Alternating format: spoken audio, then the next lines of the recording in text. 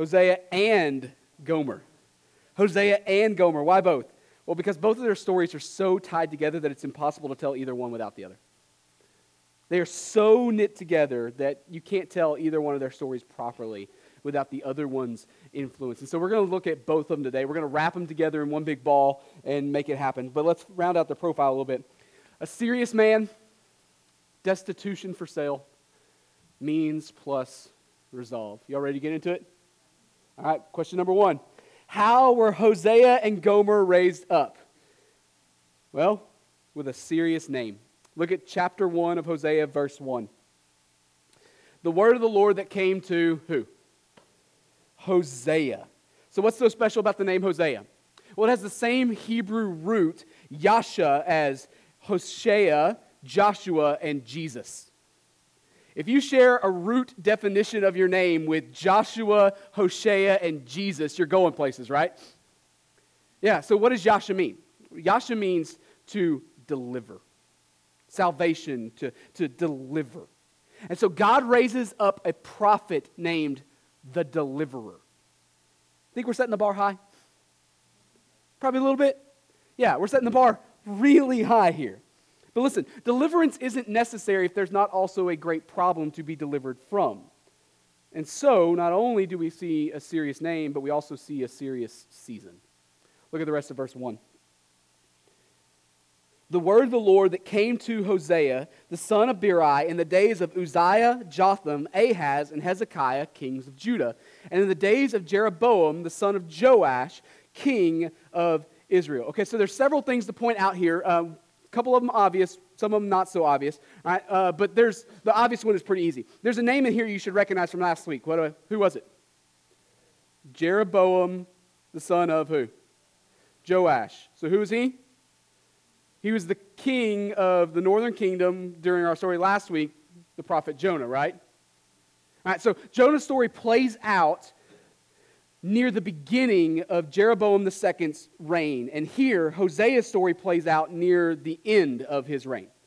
Jeroboam reigned about 40-ish years in the northern kingdom, which is almost twice as long as any other king in the northern kingdom. So he sat on the throne of the northern kingdom way longer than anybody else. All right? But for timeline's sake, Hosea's story is coming right on the heels of Jonah's, right?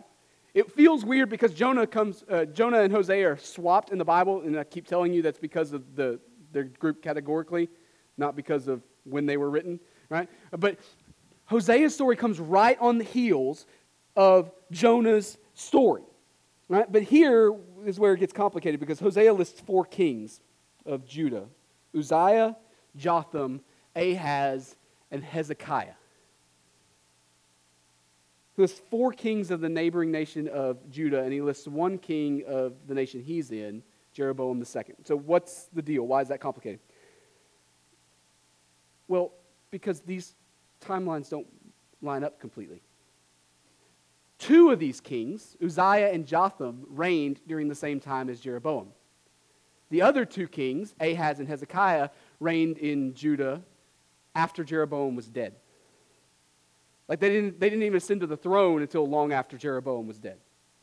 So is Hosea working during the time of the 4 kings of Judah, or is he working during the time period of the king of the northern kingdom, Jeroboam?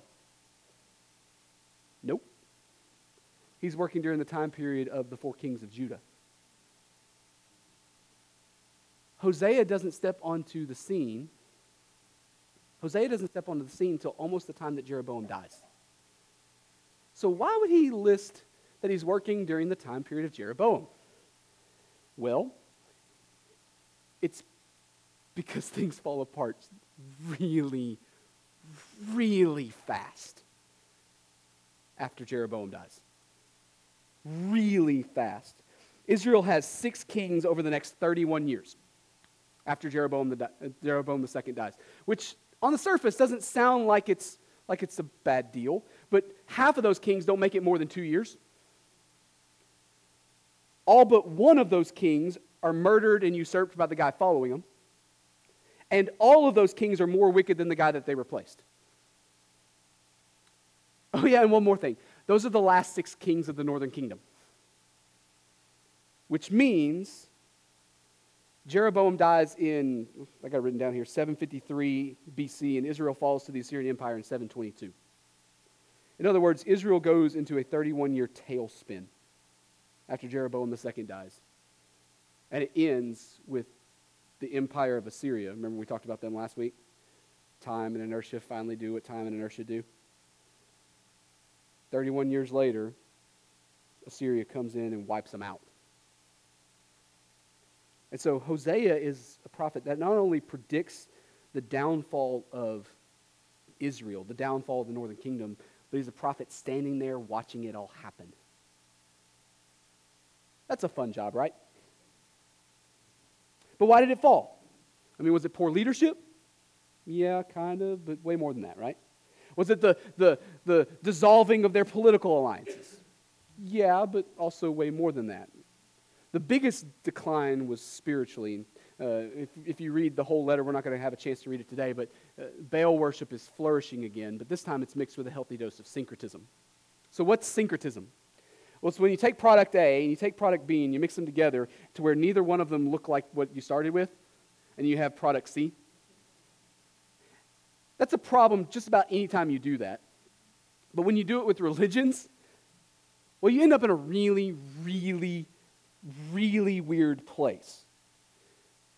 When you syncretize religions, you end up with terrible, terrible things, and so the Israelites are kind of worshiping God, and they're kind of worshiping Baal, and then they've got this lines are being blurred, and they've got this weird mixture of the two, and then you throw in a bunch of sexual acts of worship, which had kind of begun in this culture at this time period, and you start to begin to think that maybe God's not too happy with the way things are playing out in Israel right now, right? Yeah, you think God's happy with just mix me in with the Baal crowd? Just mix me in with their sexual acts of worship. You think he's excited about that? And so God raises up a prophet named the Deliverer to speak his mind about some things. And so God raises up the Deliverer. And we finally get to see that Hosea is raised up also with a serious calling. A serious calling.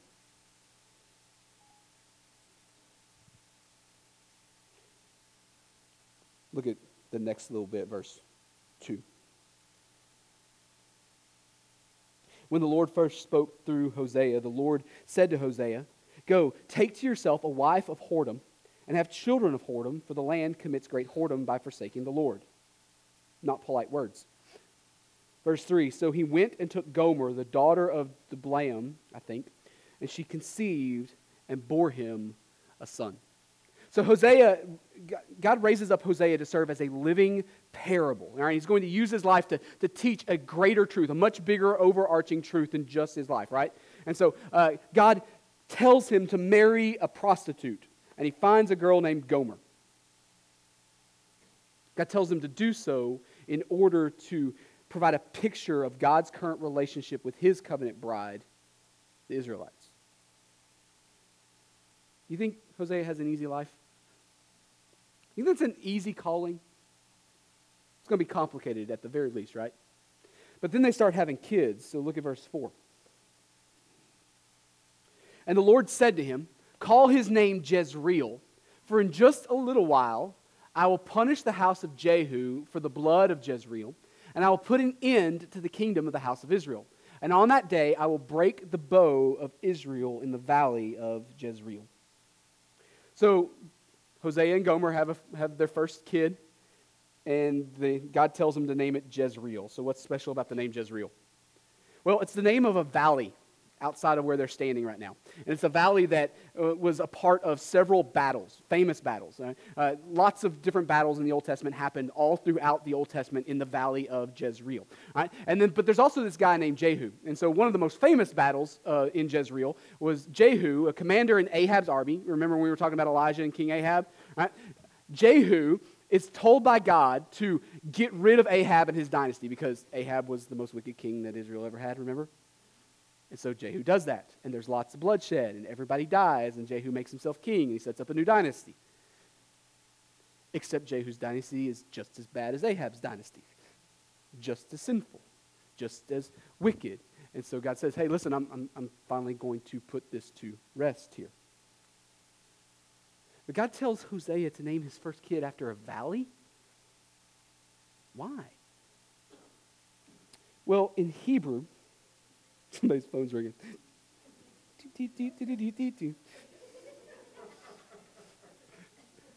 In Hebrew, the name Israel would be pronounced Yisrael. And Jezreel would be pronounced Yisrael. They're homophones. They're homophones. Jezreel, we think, we're not exactly sure, but we think might mean scattered. So, follow me here. God tells Hosea, a guy whose life is supposed to be a picture, a parable of something bigger, that his firstborn son is to have a name that's kind of like God's people, sounds like God's people, but not actually God's people, and might literally mean the scattered ones. Feeling ominous yet? Look at verse 6. She, Gomer, conceived again and bore a daughter, and the Lord said to him, call her name No Mercy. Some of your translations may say Lo Ruhamah. That's just the Hebrew for no mercy. Some translated it, some didn't. All right? Call her name No Mercy. That's the kid's name. That's a fun name. All right? For I will no more have mercy on the house of Israel to forgive them at all. But I will have mercy on the house of Judah, and I will save them by the Lord their God. And I will not save them by bow or by sword or by war or by horses or by horsemen. And verse 8, when she had weaned No Mercy, she conceived and bore a son. And the Lord said, call his name Not My People. Some of your translations may say Lo Ami. That's the same thing. It's the Hebrew, just it hadn't been translated. Call his name Not My People, for you are not my people, and I am not your God. So the first kid is named an intentional degradation of Israel. The second kid is named No Mercy. The third kid is named Not My People. You think God's getting to a point here? Hosea is raised up to serve as a living parable. And so God has Hosea marry a prostitute, and he gives these three kids these incredibly ominous names in order to teach a bigger reality. And if you haven't put the pieces together by now, that message is that God's relationship with his covenant people is a gigantic mess right now. Right? How do you think Hosea's house looks on a daily basis? It's a gigantic mess. Chaos and drama and brokenness everywhere. That's exactly what God is pointing to in the nation of Israel. Israel is far from him. Israel is broken. Israel has drama and chaos and disobedience everywhere. And the results it's producing are less than desirable. So why would God be so upset at Israel? Why would he be so angry to use this picture? Well, we can kind of ask the question a different way. This living parable keeps going. What made Hosea and Gomer a bad choice? Look at verse 1 of chapter 3. Verse 1 of chapter 3. And the Lord said to me, the Lord's talking to Hosea, the Lord said to me, go again, love a woman who is loved by another man and is an adulteress, even as the Lord loves the children of Israel, though they turn to other gods and love cakes of raisins. So I bought her for 15 shekels of silver and a homer and a lethek of barley. A lethek is like half a homer, so it's a homer and a half of barley. All right, verse 3. And I said to her, you must dwell as mine for many days. You shall not play the whore or belong to another man, so I will also be to you. Okay, so Gomer runs away. It's not explicit in the text, but it's inferred in the text, right? Right? It doesn't tell us that Gomer runs away, but here we see go again, right? And so when we put all the pieces together, we believe that at some point in this story, at least once, possibly multiple times, but at some point in the story, at least once, Gomer runs off again into prostitution. Happy days in the Hosea house. So why do we think that it might be several times? Well, back in chapter 1, when we see the naming of the kids, it explicitly tells us that the firstborn belongs to Hosea. That phrase is absent in the Hebrew in the other two kids. That phrase is very rarely absent in the Hebrew whenever you're reading through genealogies in the Bible. Again, it's not explicit, but it's hanging there. So this may be a repeating cycle.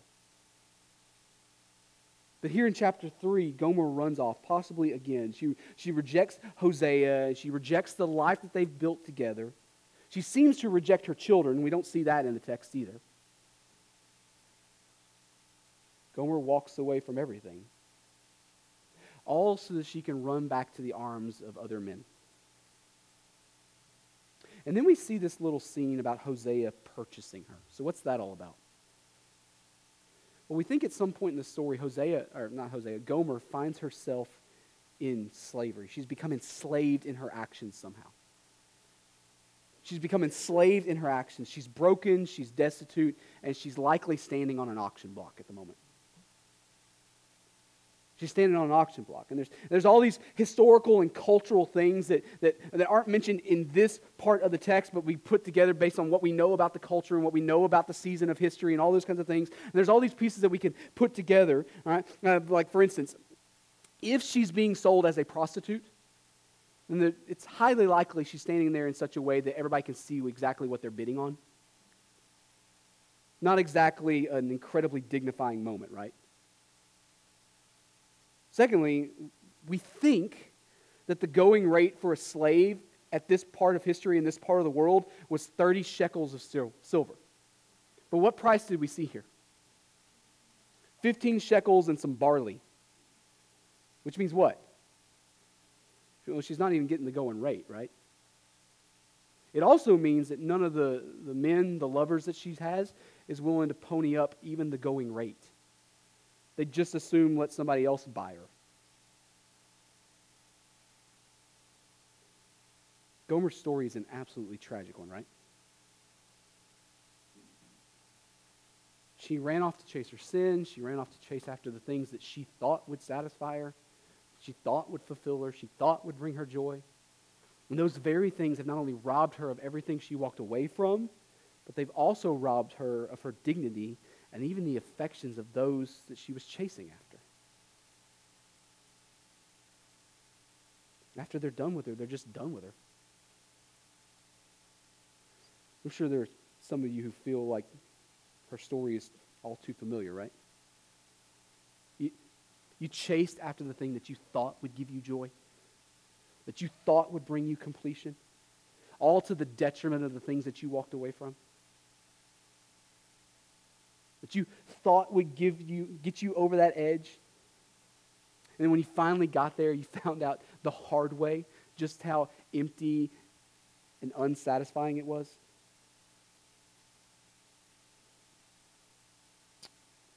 Gomer isn't the only one who's walked through this path, right? Not even close. Gomer's a woman who needs to be redeemed on pretty much every level that someone could be redeemed. Like we've danced around this question through all of our other characters. No, they need to be redeemed because they're a jerk. They need to be redeemed because they had this sin. They need to be redeemed because they had this great sin. No, Gomer needs to be redeemed on pretty much every level someone can be redeemed. So how does God redeem her? Well, there are 5 very important words in verse 1. Did you catch them? Go again, love a woman. See, Gomer has her brokenness, but Hosea has his too, right? Like, despite the rejection and the sorrow that Hosea is probably experiencing through all this, God puts it in Hosea's heart to love her. Love her. Don't think duty here. Don't think begrudging, I got to do this because I made a vow. He loves her effectually. And that effectual love is shown as he goes and buys his own wife off the auction block. They live in a culture where he doesn't have to do this. Right? Like, we create these stories for ourselves and these Hallmark movies for ourselves where everything kind of comes together at the end, but that's not the culture that Hosea and Gomer are living in. He is well within his rights to walk away and walk away for good. But God puts it in his heart to love her. As she stands there waiting for somebody, anybody to value her and put forward efforts to have her, Hosea steps in and rescues her out of bondage. He pays up. He buys her out of slavery. Like Boaz generations before him, Hosea has the means and the resolve to do something about her issue. He steps in to redeem. And the first words out of his mouth are not, how could you do this to our family? What were you thinking? But you will be mine. You will be mine. Quit chasing after lesser lovers. I will be yours. You will be mine. And listen, if you know your Bibles well, you know that sounds an awful lot like a little conversation that God had with his covenant people at the foot of Mount Sinai. I have rescued you. Quit chasing after others. You will be mine. See, all throughout the book of Hosea, God is saying to his covenant people, return to me. Quit chasing other things. Quit chasing other gods. Quit chasing other pleasures. Return to me. If you will but yet repent, we'll have our own little happily ever after. Return to me. But you know the timeline already. That doesn't exactly play out like it's supposed to, is it? Over and over again, God says, I have sought you out in your destitution. I have paid the debt that you owe, and I have purchased you for myself. Return to me. You will be mine. And that leads us to our fourth question for the morning. How does their story preach God's gospel? How does Hosea and Gomer's story preach God's gospel? And the obvious answer is the same way yours does. The same way mine does. But I thought there was a little picture for ancient Israel, right? I mean, the circumstances are certainly different. We don't have the threat of political upheaval, of turning over our country, looming over our heads for failure to repent, but the way God saves his people hasn't changed. God didn't just come up with a new way after Jesus stepped onto the scene. He purchases a people for himself. Salvation by grace through faith, through the death of Jesus on the cross, is pretty much the entire Bible. He seeks us out in our brokenness and our sin. He seeks us out wallowing in the after effects of lesser lovers, and he buys us for himself. That's the gospel, guys. He calls us his own, he cleans us up, and he carries us home. God takes those who are far from him and have ruined themselves with their own sin and shame, and he pays the price. He looks them in the eye and says, you will be mine. You will be mine. He redeems and restores and rebuilds. He cleanses and he chastens and he consecrates. See, if you're here this morning and you don't know the God I'm talking about, regardless of whether or not you call yourself a Christian, like if the idea of who God is leaves you thinking that he just doesn't care. If your picture of God in your head leaves you thinking that he just assumed leave you on the auction block, and you don't know the God of the Bible, not even close, because there's one overarching theme to this series. Over and over and over again, it plays out the exact same way. And we did it this way on purpose because that's the point of the Bible. God raised up blank to be a shadow of a more perfect blank to come in Jesus. And today we learned that God raised up Hosea to be a far more eternal, far more beautiful, far more life-bringing, far more redeeming Hosea to come in Jesus. This is the story of God. Philippians 2 tells us that Jesus saw our condition and was intentional about coming to do something about it. He stepped down from his heavenly throne, took on form of a servant. He put on flesh and dwelt among us and came and he was obedient to the point of death, even death on a cross. He purchases us for himself and says, you will be mine. You will be mine. This is the story of God. So how do we respond to God's word this morning? Well, if you're here and you're a follower of Jesus, your response is to press into God today, and you do that best by pressing into His Word. Consider starting with the book of Hosea.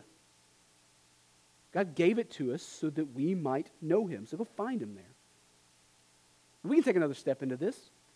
Maybe Hosea's story, Gomer's story, sounds a lot like yours.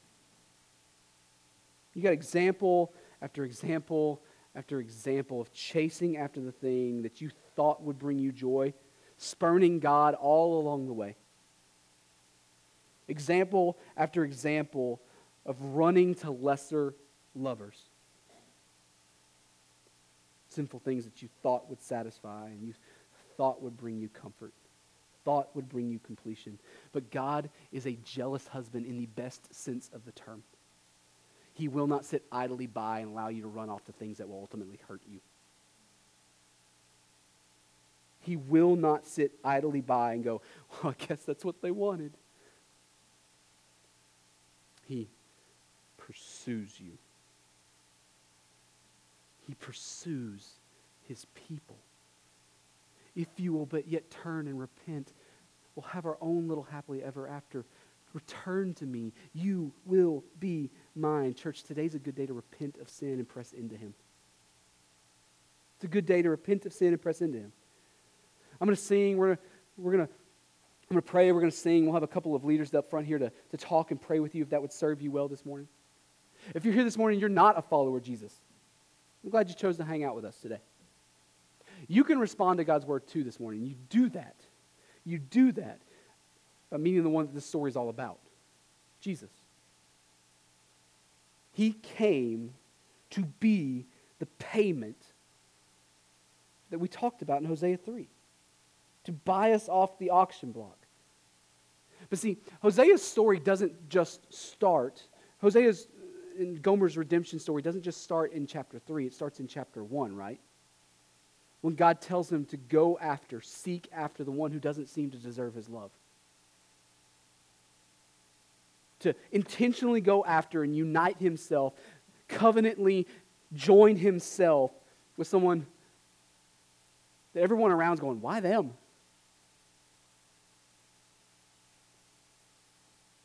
We come to the table the exact same way, right? You and I have nothing to offer to him, and yet God says, you will be mine. You will be mine. So maybe today's the day that you're ready to walk in the grace that he's offering to you. I'm going to pray. We're going to sing. You come find me and talk if you want to talk about it. I'd love to walk you through what that looks like. But let's all respond to God's word this morning. God, you're good to us. Thank you for the scriptures. Thank you for the story of Hosea. Thank you for being a God who redeems folks like Gomer.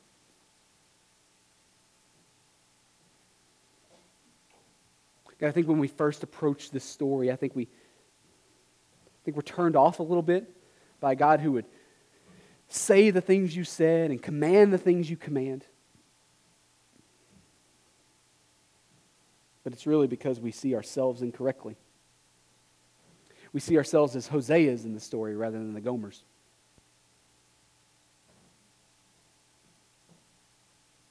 God, you redeem and you rescue. You bring to salvation.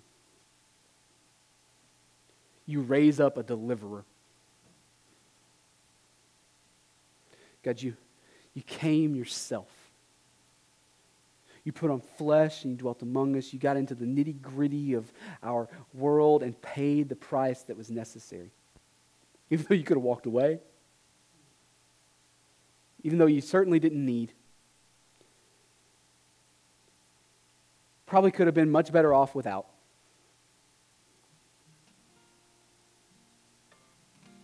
Yet you love effectually. You seek us out even after we've run from you for the 1,000th time. You pursue your bride.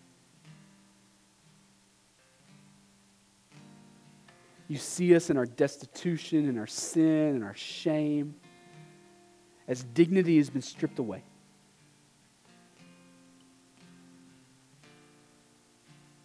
You pay the price that is necessary. You pick us up. You look us in the eye. You will be mine. God, if there's anybody in here who's wrestling with the hurts and the pains of a broken world this week, and wrestling with the hurts and pains of broken hearts this week, hearts that stray, hearts that set our eyes on lesser things, would you lift our chin? And would you look us in the eye? God, if there's those of us in here who don't know you at all this morning, would you meet us where we're at? Would you lift our chin? God, you purchase a people for yourself, and we are delighted to be that people. But we stray so easy, time and again. But you are the deliverer. So deliver us again. In your name we pray. Amen. Would you stand and sing with us?